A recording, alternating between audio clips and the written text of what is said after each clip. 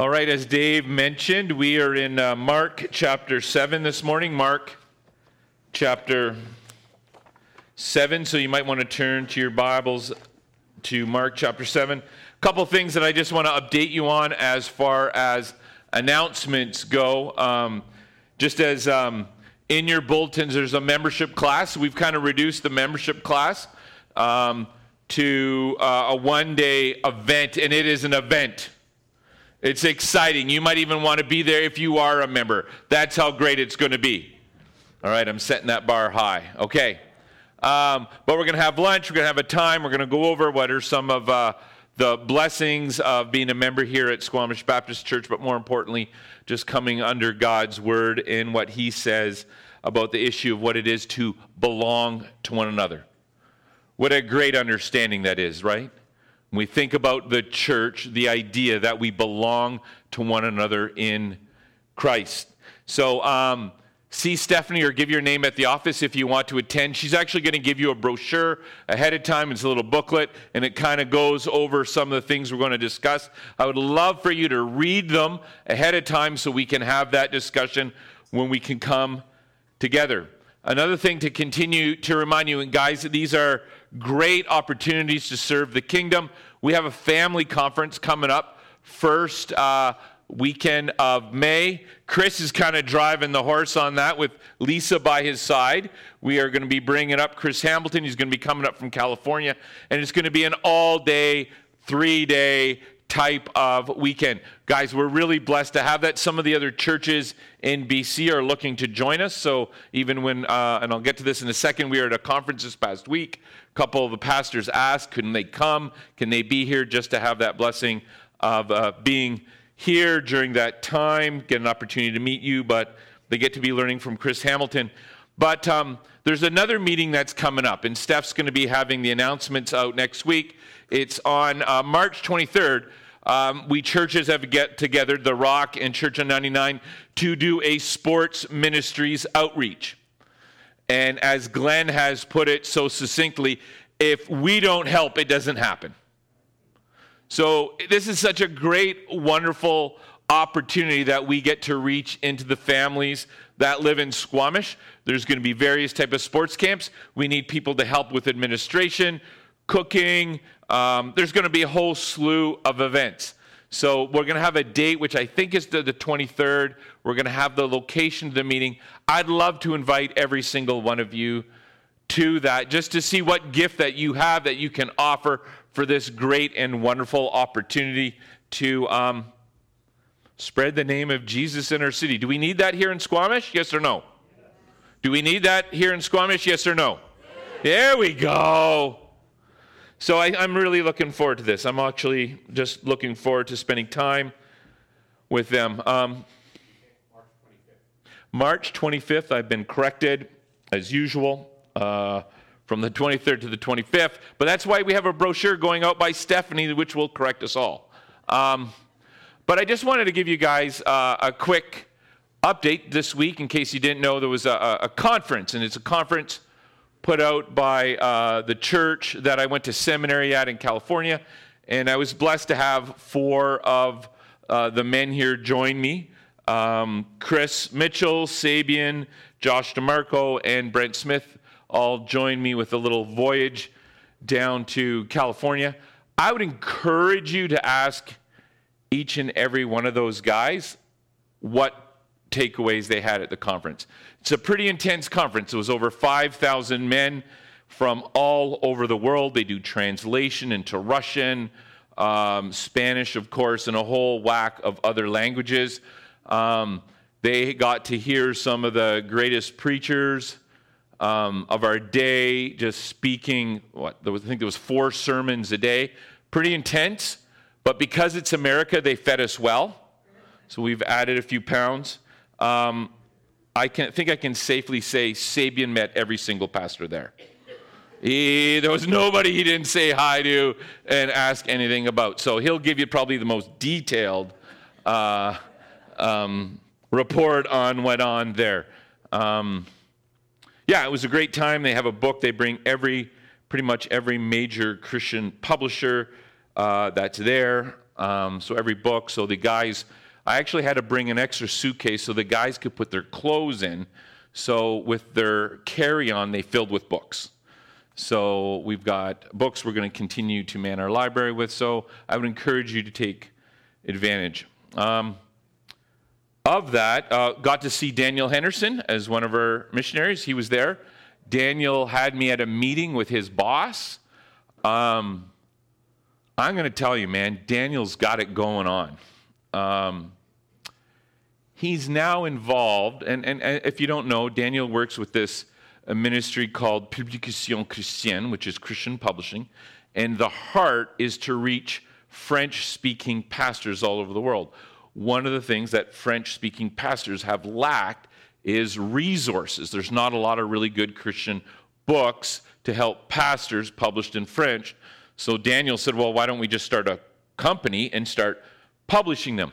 Well, what's interesting, there's a lot of French countries that don't always have friendly governments. So he's got a whole team that build blogs, and they're able to get these blogs published in the country.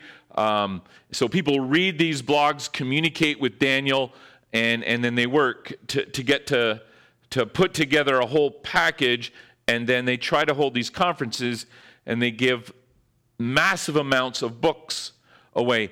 Daniel pretty much coordinates with every single major Christian publisher on the planet. That is no small thing.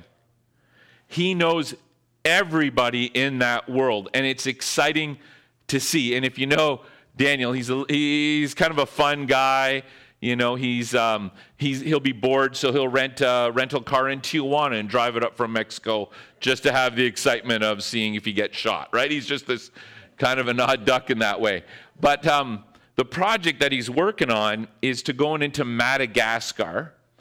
They actually have over 30,000 books ready to go that they're going to distribute. But what they do is they go up and set up the ministry, and he's working.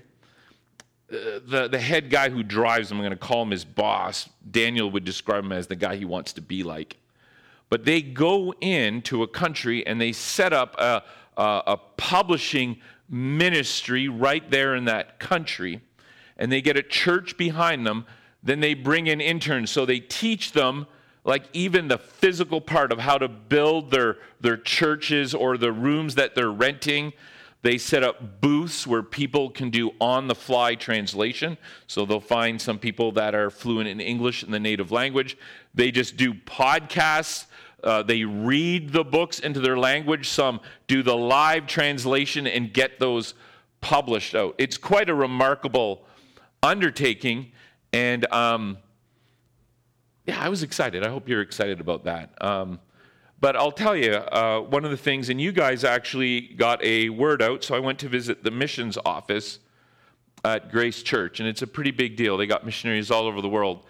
And a big thank you went from them to you guys for not only the trip to the Philippines, but the book that we were able to publish. In fact, there was several Filipinos on staff that specifically came, just gave me a hug, thanked us for caring for their home country. And not everyone there, and it touched down, a young lady came to speak to me. She's actually Canadian, but she was born in Laos, which is a communist country, and there's zero Christian resources there. And she was just asking me, can you pray for my country that we can get people in there like we've been able to in Vietnam. There's ministries in Cambodia, Thailand, Philippines that are able to get resources in their hands. And now they're praying specifically for Laos. So I was just touched by her fervency and I would say desperation for her home country. So it was kind of a moving afternoon just working with some of the people and seeing what was going on. But God is at work. Amen? So yeah, let's just pray. Dear Holy Heavenly Father, sometimes it's easy to live in our land and take things for granted.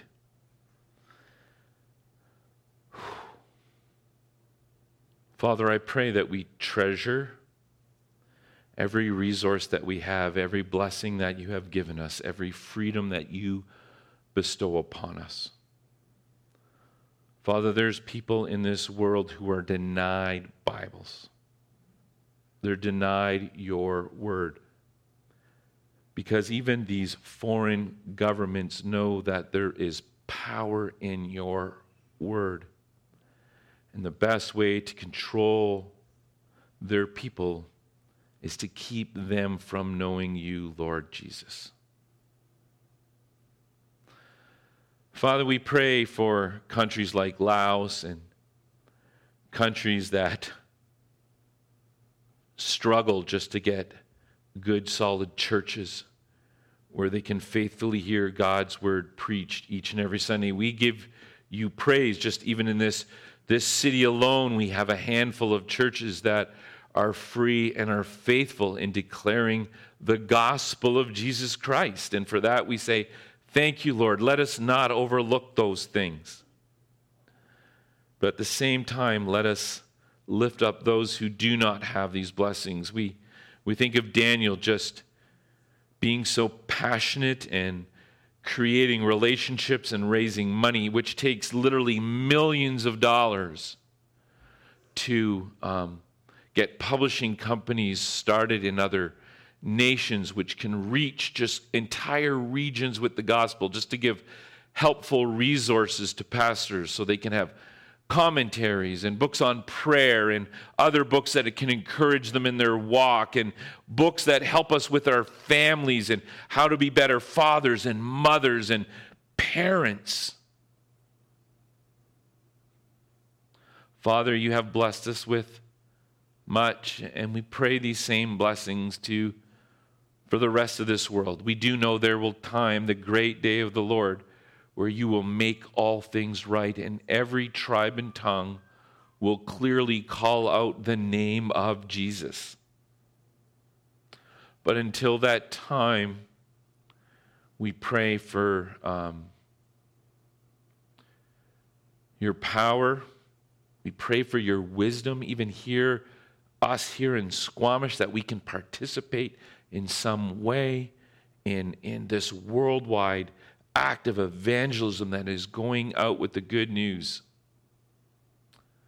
So, Father, thank you for the blessings of the conference. I thank you for the men who were there and their desire to not only to be better used here at this church,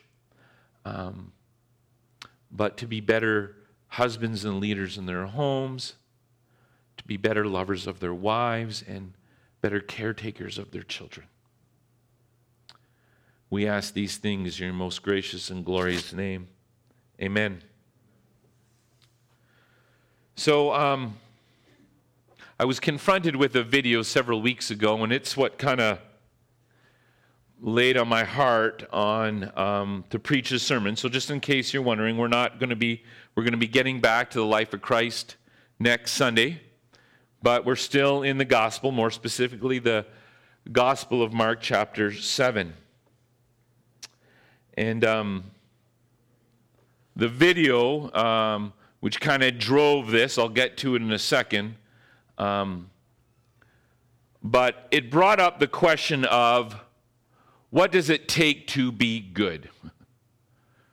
To live in this day and age, in our culture, in our society, what does it take to be good? Perhaps you've thought about it, perhaps you haven't given much thought about it, but maybe you've thought about it to the point that you have written down, these are 5 things that I can do to be good, maybe 10. It's interesting that Jesus Christ himself was no stranger to this question. If you've been a Christian for any length of time or attended a church for any length of time, you're probably familiar with the story of the rich young ruler. Remember, he came to Jesus and he said, "Teacher, what good deed must I do to have eternal life?" It demonstrates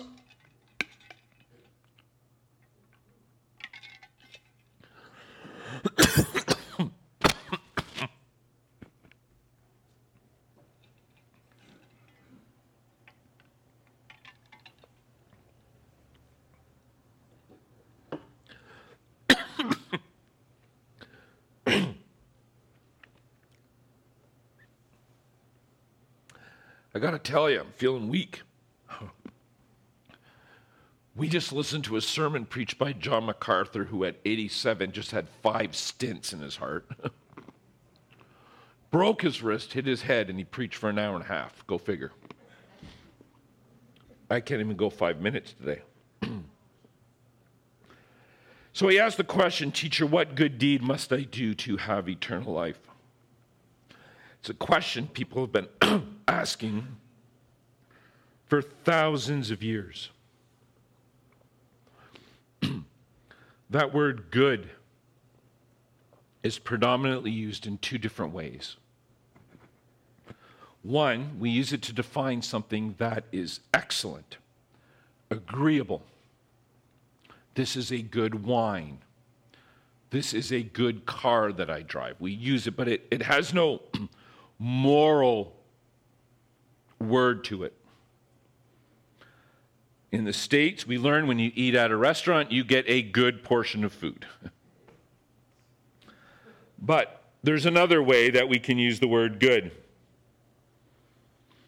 It means benevolent, profitable, useful, something that has a certain quality that makes a difference. So when the rich young ruler approaches Jesus, and he said, "What good deed?" he's asking him, what benevolent, what profitable, what useful, what quality of work can I do to have this thing called eternal life?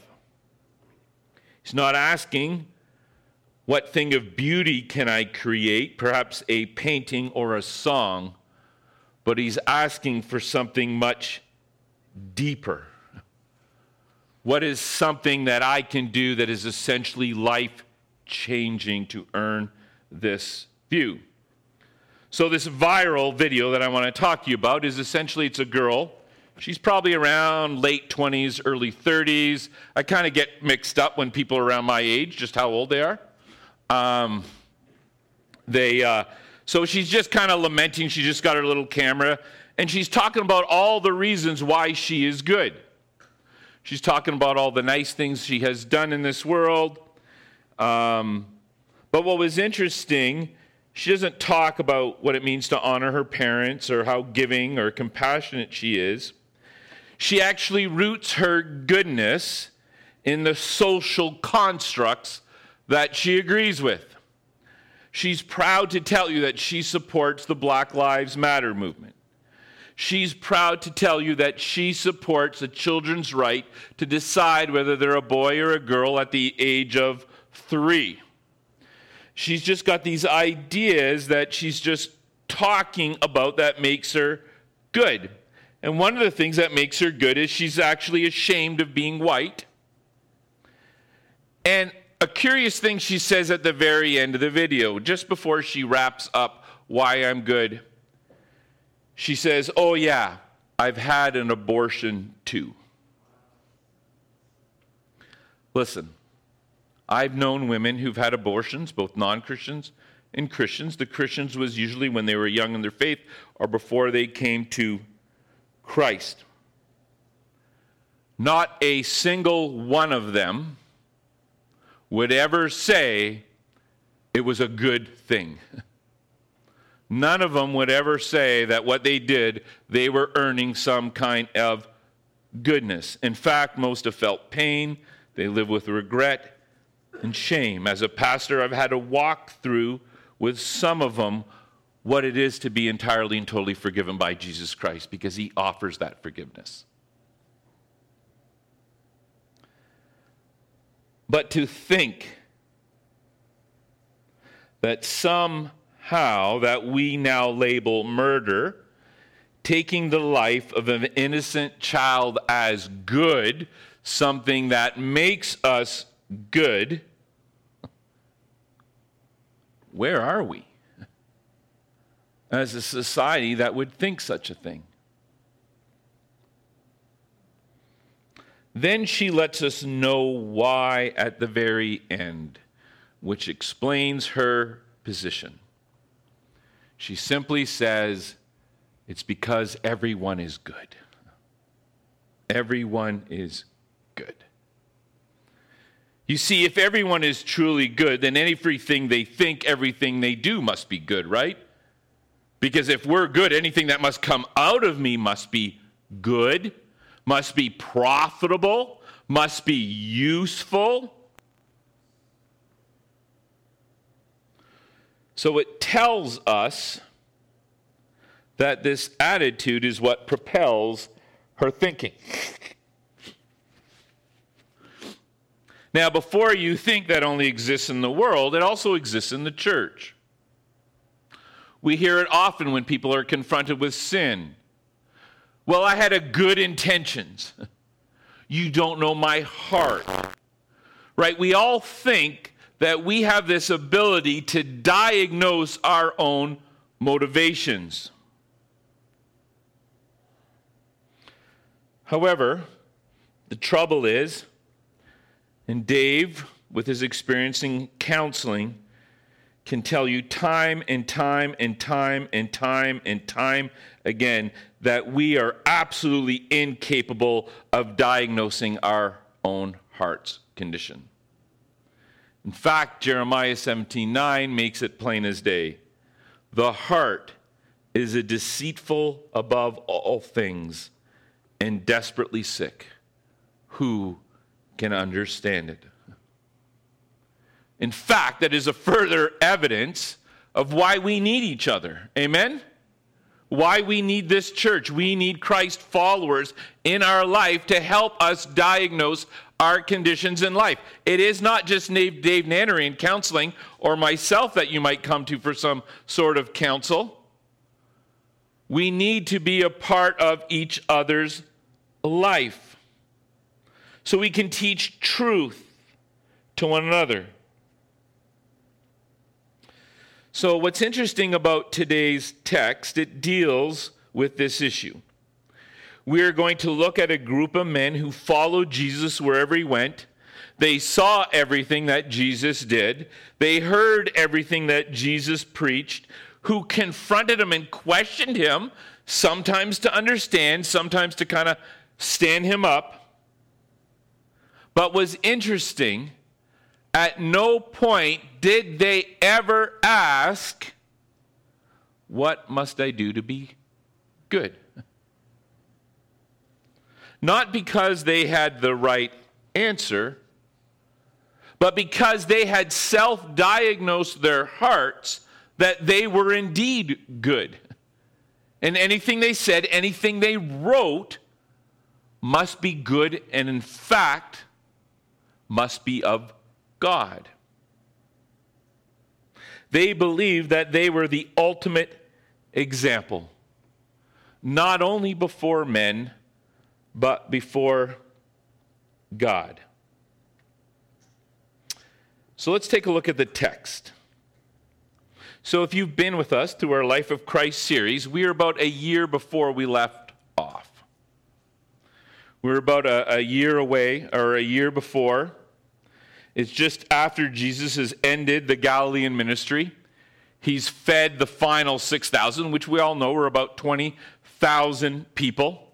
And at that last feeding, people were coming and they wanted to lift Jesus up and make him their king. Right? They wanted this to go down and Jesus escaped from them. They recognize that Jesus has a huge following of people. These people are excited about the works of Jesus, the miracles. They're excited about Jesus' teaching. In fact, it says over and over in Scripture, they marveled at what he taught. And these leaders, these Pharisees, aren't happy about it. So let's take a look at verse 1. Now, when the Pharisees gathered to him, being Jesus, with some of the scribes who had come from Jerusalem. So these are kind of the more authentic. Pharisees existed all over Israel, but these are the guys that are kind of ranking a little bit higher up in the order. They've come down from Jerusalem.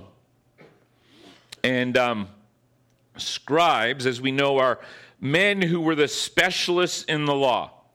These men studied the commentaries, they studied and interpreted the law that had been handed down to them over centuries, passing on interpretations and application through generation to generation.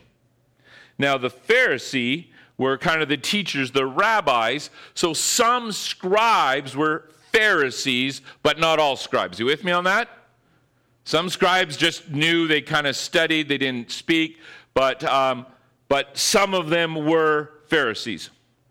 And some of the men who were Pharisees, but not scribes, who were still experts in the law, were there. So we know they had traveled probably about 100 miles, which would have taken several days to confront Jesus. The Gospel of Mark records for us that the religious rulers had been keeping an eye on Jesus from the very beginning of his ministry. If you remember, John the Baptist was in the wilderness. They wanted to know what the big deal was. And then when Jesus became a big deal, their attention went from John the Baptist to Jesus Christ. Verse 2. They saw that some of his disciples ate with hands that were defiled, that is, unwashed. And as we get to verse 3, this is Mark describing for the Roman audience, because they were the main recipients of the Gospel of Mark, these are different traditions to Romans, so he kind of fills them in, and it helps us understand what's going on. So it says, for the Pharisees and all the Jews do not eat unless they wash their hands properly, holding to the tradition of the elders. And when they come from the marketplace, they do not eat unless they wash. And there are many other traditions that they observe, such as the washing of cups and pots and copper vessels and dining couches. You see, the observation is not because they don't wash their hands, because their hands are dirty for hygienic reasons. The reason has to do with religious reasons. In fact, their whole life has been about avoiding what would defile them, for fear of making themselves unholy before God. In fact, they had devised a whole system about how to abstain from these things that could render one impure. They had rules about eating, rules about sitting, rules about shopping, even rules about writing and reading. In case you didn't know, in the books of Daniel and Ezra, written in Hebrew, but there's these parts that are written in Aramaic. So if you are looking at the parchment and you happen to have your finger touch the Aramaic part, guess what? You're unclean. Crazy, right? Even the spelling of another language that was in their holy text, they considered unclean. You cannot have sat on a chair or a bed that a woman who had been menstruating had touched. Otherwise, you'd be unclean. In fact, if you went into the home of such a woman, you could be considered unclean. In fact, there was such an incredible amount of rules that the laws were so complicated and impossible that you needed scribes to tell you about them. And these laws were not given to them by God, but were called, as we see in Mark, the tradition of the elders. That we look to the elders to tell us what God would want. So just to give you an example, if you went out into the market and you got dirty and your hands touched something, you would have to take the measurement of 3 eggshells of pure water, and you'd put it on your hands so that the water could reach your wrists. And then, of course, you'd have to wash your hands of the defiled water that you just used. You get that? You got the first coat you get rid of, then you had to wash yourself of that other defiled water. That was stage 1. Then there was this other type of bath that you had to use, but the bath had to be filled by natural source. It couldn't have been defiled by someone's hands on a bucket to put the water in. So you had to set up type of a cistern of a place to go wash yourself in these type of baths. In fact, 25% of the Mishnah, that is what we call the Jewish commentary on all the laws, it was kind of codified after this time. So before they just had the traditions, but 25% of their writings had to do with being defiled and having to keep clean. So this was a very big deal to the Jewish people. And of course, they had different levels of unclean. If you went to the marketplace, chances are, guess what? You must have brushed up on a Gentile, right? So you had to go and you had to clean yourself. And if you weren't sure, you did level 1, level 2. And for them, this was serious stuff. So when they saw Jesus' disciples eating with these hands that are undefiled, this was horrible. And what they were meaning to do was they wanted to point out to the crowd how Jesus isn't keeping with their law. So let's look at verse 5. And the Pharisees and the scribes asked him, "Why do your disciples not walk according to the tradition of the elders, but eat with defiled hands?" This is almost akin to accusing someone of murder. You with me on that? This is not a small thing that they're talking about. This is something that undergirds their whole religion. In fact, one rabbi is quoted as saying, "Whoever eats bread without previously washing their hands is as though he had intercourse with a harlot." That's how extreme they were in their thinking. Now, this question that they're asking Jesus is not meant to be an honest question, but it's meant to be used to discredit Jesus and ultimately his disciples. This is not a nice, polite conversation that you might have over tea or a Diet Coke with someone, but this is a direct attack that they are levying against Jesus. This is their attempted coup de grace to wipe out his ministry, which we all know fails to the point that they have to physically kill him, which, praise God, didn't kill his ministry, right? But they're threatened by Jesus. The fact is, when we are threatened by people, maybe they're smarter, better looking, or whatever we esteem greater than them, we start to think, well, I have more money than them. I'm smarter than them. I have a better education. I drive a nicer car. My kids are better looking. Right? We all go to this point where we try to justify things in our own heads. So by these Pharisees calling Jesus out on the defilement of laws, they're essentially saying that Jesus does not stand for Judaism. He is truly not a Jew. This whole clean thing is everything to them. Now, before we even get to Jesus' brilliant response, you need to know that these laws are not in our Old Testament. Moses never spoke these laws. No prophet in the Old Testament ever spoke these laws. These were laws that these men created when they asked themselves, how can I be good before God? How can I be better?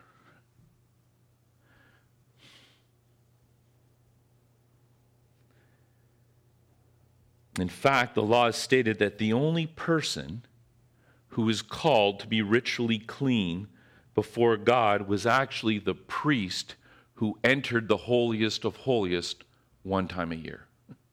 That's it. That was the only guy who was kept to that standard. But they said, well, how can we make ourselves gooder before God? Let's take on those traditions. Let's take on those rules. Let's add them to ourselves so we can be good or even better before God.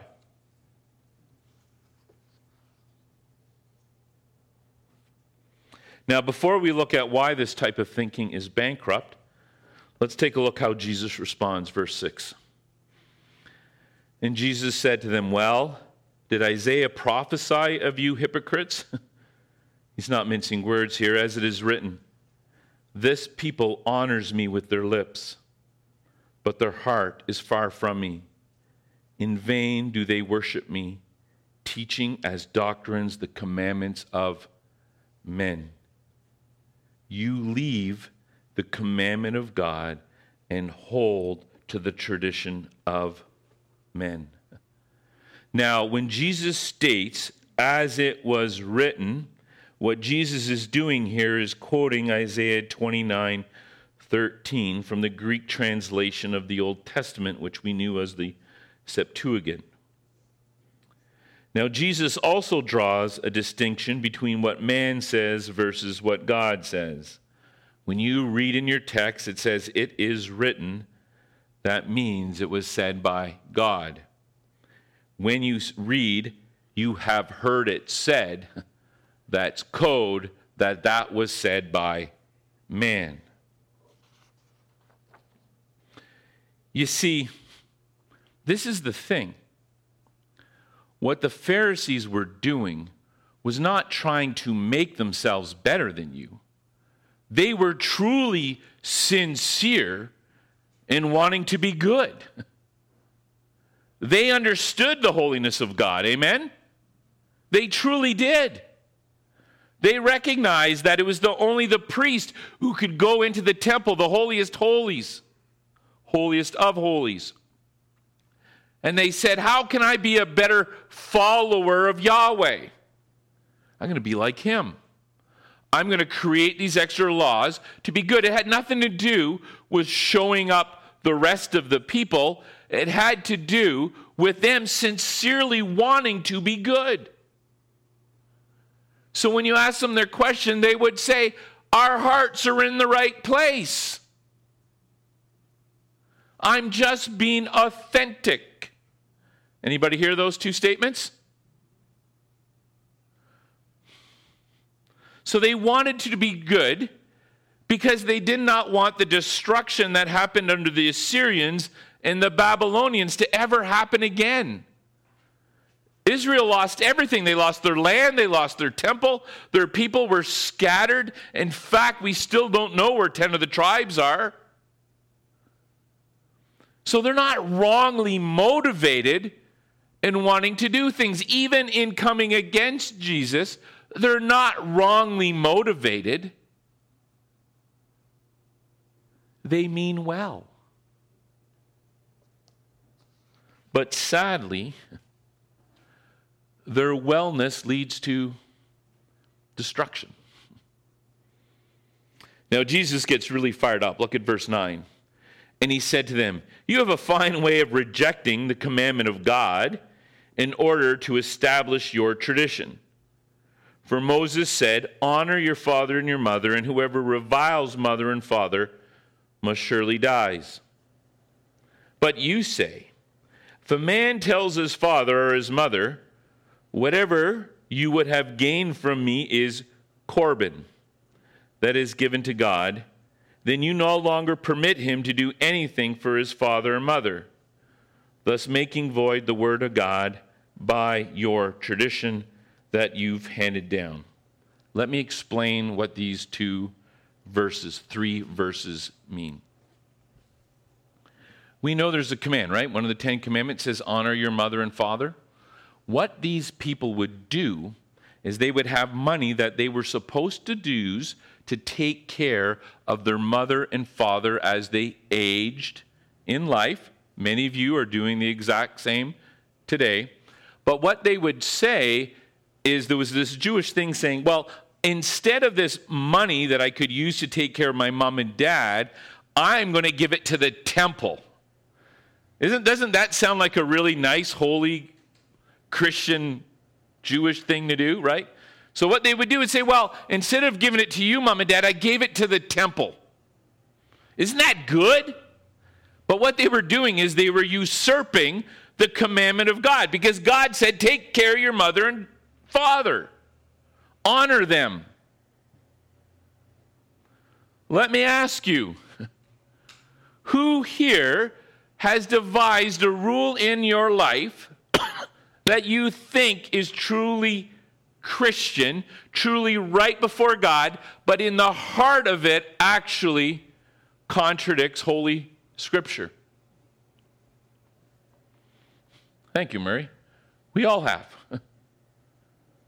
That's that discussion that goes on in our head. We make excuses for choosing our way over God's way. You guys have had that, right? You've seen those little cartoons with the angel on one side and the devil on the other, and they're kind of having that. Most of us, it's really just two devils going at it, right? But that's really what we're debating. We're trying to come up with something that's going to make us feel better about ourselves and our relationship with God, but at the same time, we're ignoring the clear commandments of God. So essentially, they had devised 3 ways to be good. The first way to be good, which is the most devastating form, is the belief that we follow a sort of preset rules and regulations that you and I can be justified before God. I would hope that if you've been at this church for any length of time, you know that is absolute heresy, right? You know that you cannot justify yourself before God. No, there is no such thing as good enough works to cover for your sin. In fact, the only thing that can cover for your sin was the blood of Jesus Christ. That's it.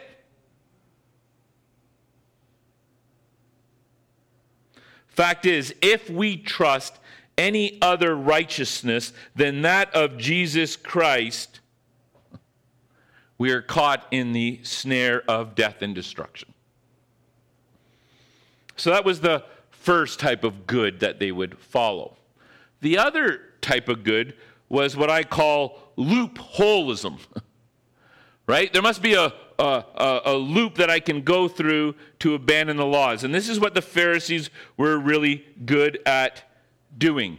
Corbin is an example of that. Have I told you guys about Bathurst Street in downtown Toronto?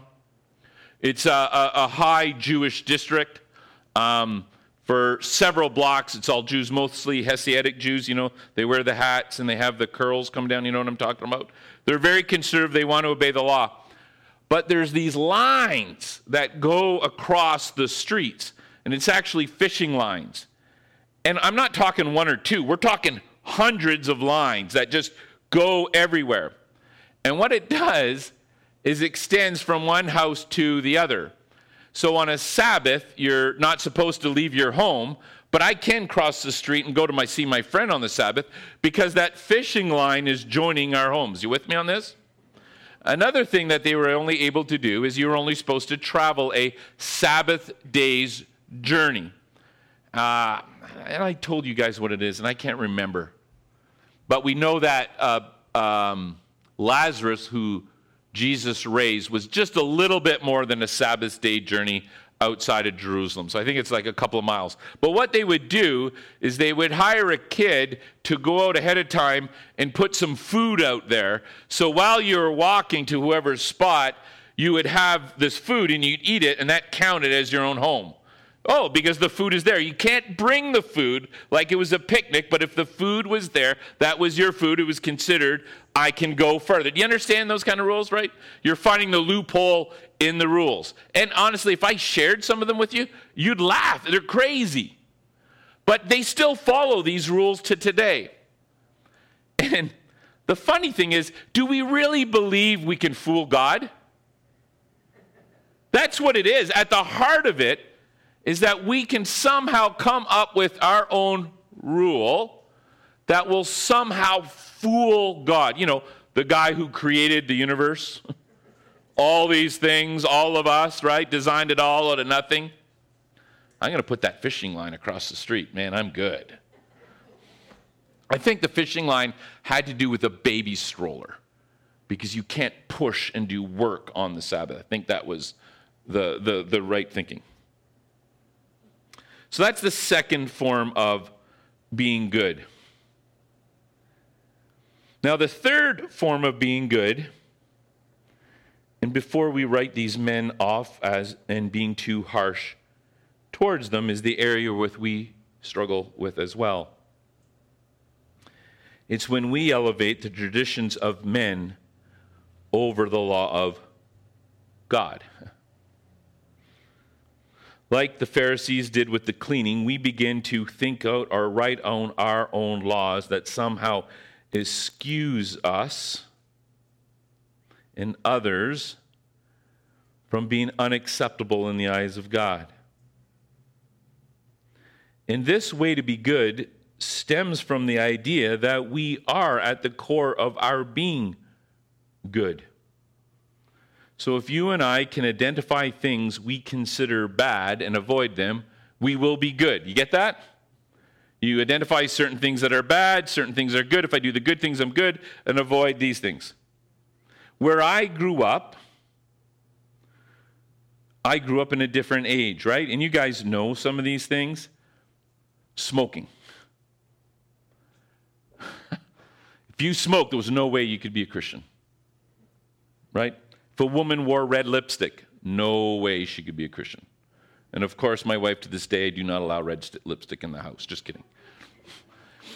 Right, but we had these. You weren't allowed to play cards. And I used to think it was a joke till we got together with friends from our sister church, and we'd go to play cards, and we're not allowed to play cards. What do you mean you can play cards? Well, there's a card. Look at that guy. He's got an axe in the head, like the Jack of Diamond or whatever, right? Like, whoa, Now, some of these sound silly to us, but some of you had other traditions that your family followed. Perhaps you weren't allowed to play video games. Perhaps you weren't allowed to hang out with your friends on a Sunday. They all seem really holy and kosher. But in fact, they didn't make you more good because you were separating yourself from what you deemed badly. In fact, it caused greater problems, and let me show you why.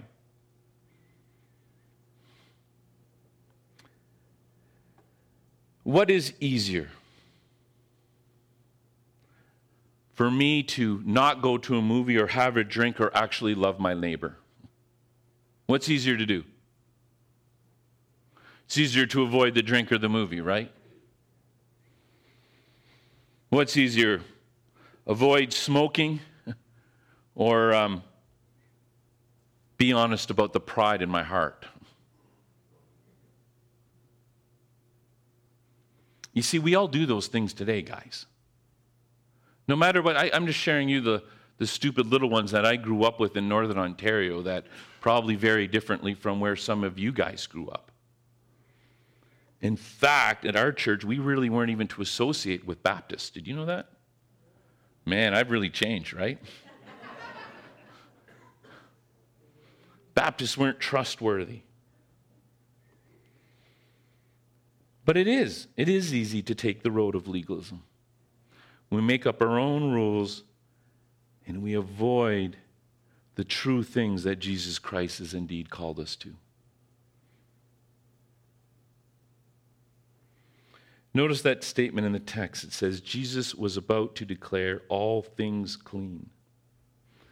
Jesus touched lepers, those who were deformed. He touched women who were menstruating. He touched men who were possessed by demons.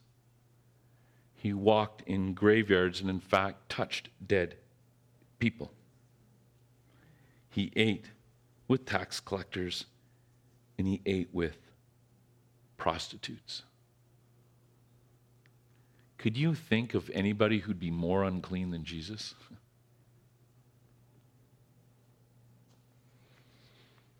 But Jesus ignored their legalism. And the fact of the matter is, if you're holding to your legalism, he will ignore it as well. Your legalism is not what makes you holy and acceptable before God. You see, one area where we Christians get cut up in is developing our own traditions for tradition's sake. we don't want to change. We don't want to move. This is the way the Baptists always do it. This is the way the Baptists will always do it. You see, tradition is the living faith of the dead. Traditionalism is the dead faith of the living. In fact, there's this blue crab. In order to live and grow, it must leave its shell to go to the new shell. But when it does, it is vulnerable. But if it doesn't leave its shell, it ends up becoming rigid and strong and eventually dies. You see, change itself brings new promises for God to show himself and new ways for God to show his faithfulness. Perhaps this morning when I told you there was an opportunity for you to serve in the sports ministry that Squamish would be offering, you thought, I could never do such a thing. I'm not really good at that. Maybe it's time to step out in faith. Maybe it's time we need to truly reach out to our neighbors to share the gospel, the good news, with those who do not know the good news. Verse 14, and Jesus called the people to him again and said to them, hear me, all of you, and understand. There is nothing outside a person that by going into him can defile him. But the things that come out of a person are what defiles him. When he had entered the house and left the people, the disciples asked him about the parable. And he said to them, then are you also without understanding? Do you not see that whatever goes into a person from outside cannot defile him, since it enters not his heart, but his stomach, and is expelled? So when you go out and you try reaching someone that does not know Christ, or doing an experience or being a part of a ministry that you're not used to, it can't hurt you. It can only help you. And it's not so easy to overcome because, Peter is there and he heard it. Do you know what Peter struggled with? If you read the book of Acts, it clearly tells us what Peter struggled with. Peter struggled that people other than Jews could be saved. Do you know that? When you notice, when it describes the time of Pentecost when they were speaking in tongues, that was the first deliverance, and then they sent Peter to the Samaritans who had the same experience. Then when the Greeks were, the Holy Spirit was pouring on them, he sends Peter to the Greeks and finally to the Romans. And I believe part of that reason was so Peter could finally get through his head that Gentiles are a part of the covenant people as well.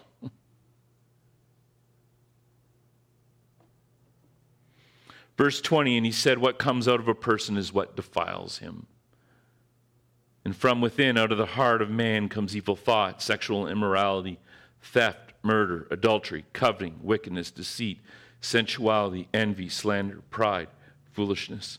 All these things come from within, and they defile a person. Luke 6:43 says it in a different way. For no good tree bears bad fruit, nor again does a bad tree bear good fruit. For each tree is known by its own fruit.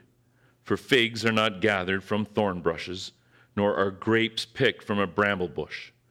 The good person out of the good treasure of his heart produces good. And the evil person out of his evil treasure produces evil. For out of the abundance of the heart his mouth speaks. So the question that I have for you today is, have you created your own system that makes you look good, that makes you feel good, that perhaps even makes you look good to others? Perhaps you're holding on to rules that have caused you to remove your eyes from Jesus and place them on yourself? Do you seek good so God can call you good? Do you seek good so you can create your own loopholes? Do you seek good by just simply avoiding the bad? So what makes us good? Anybody who's an every man a warrior can answer this question to you right away. You shall love the Lord your God with all your heart, with all your soul, and with all your mind. This is the great and first commandment. And the second is like it. You shall love your neighbor as yourself. My question to you this morning is, are you here because going to church is a good thing? Or are you here to worship the true and living God?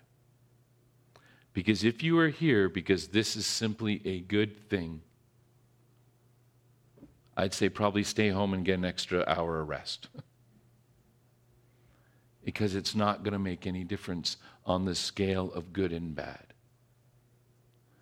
But if you are here to simply to know the love and power of Jesus Christ and you want to worship here, then you will never ever complain about here an extra minute through a bad song or even through a horribly preached sermon. Because you will ultimately know that you are here because you love the Lord your God with all your heart, with all your soul, and with all your mind. And this is where he calls you to be, to love your neighbor as yourself. Let's pray. Father, I just pray that this sermon hasn't been too cloudy or unclear. Father, I think sometimes we can look at the Pharisees and see them as enemies, when truly they're just simply lost. We can watch this video of this girl and almost get a feeling of hatred towards her because she stands against everything we stand for. But she's lost. We can look at our neighbors and seeing them living a life that is absolutely contrary to you. But as we know, a part of loving you is loving them. Doesn't mean accepting what they do, but it begins with loving them and asking ourselves, how can we serve them to demonstrate how much Jesus means to me? Father, right now, just in Christianity at large, there's a lot of talk about fighting the government and trying to come up with political means to take back this world for you. Even when you had the chance, when they were willing to crown you king, you took off. That wasn't the way. The way was to declare the gospel, to live a life that declares that the gospel means something. The actions that we do must mean something. They must communicate something. And I pray that it demonstrates that we do indeed love you. So, Father, just even as we think about some of these opportunities for ministry, whether it be a sports ministry or any other ministry that we can partake here in Squamish, as Dave so wonderfully reminded us, let us first start praying for these things. Let's start praying that, Lord, you would cleanse our heart and prepare us for such a work. That we would prepare to do works that we never thought we could ever do. To come before these kids who do not know you but exemplify Christ by serving and helping them and help organize and being a part of this mission. There's so much to do, oh Father. And I confess sometimes my instincts are to fight government stuff. I want to make my voice heard. I want to declare my rights as a Canadian citizen, which are fine and good, but ultimately, I want to live as a citizen of heaven. And I pray that this will be all for each and every one of us. That we won't do the Corbin thing. Do something else that sounds really good and holy, yet avoid what you have clearly commanded. So let us use this day to set aside a day of worship, to spend time with our family and kids and our friends and enjoy the fellowship that we cannot enjoy outside of this gathering of believers. Father, may you deepen our friendships. May you open our hearts to one another. May we share with one another the works that you have indeed done in our lives that testify to your greatness. We ask these things in your most holy, gracious, and ever-powerful name. Amen.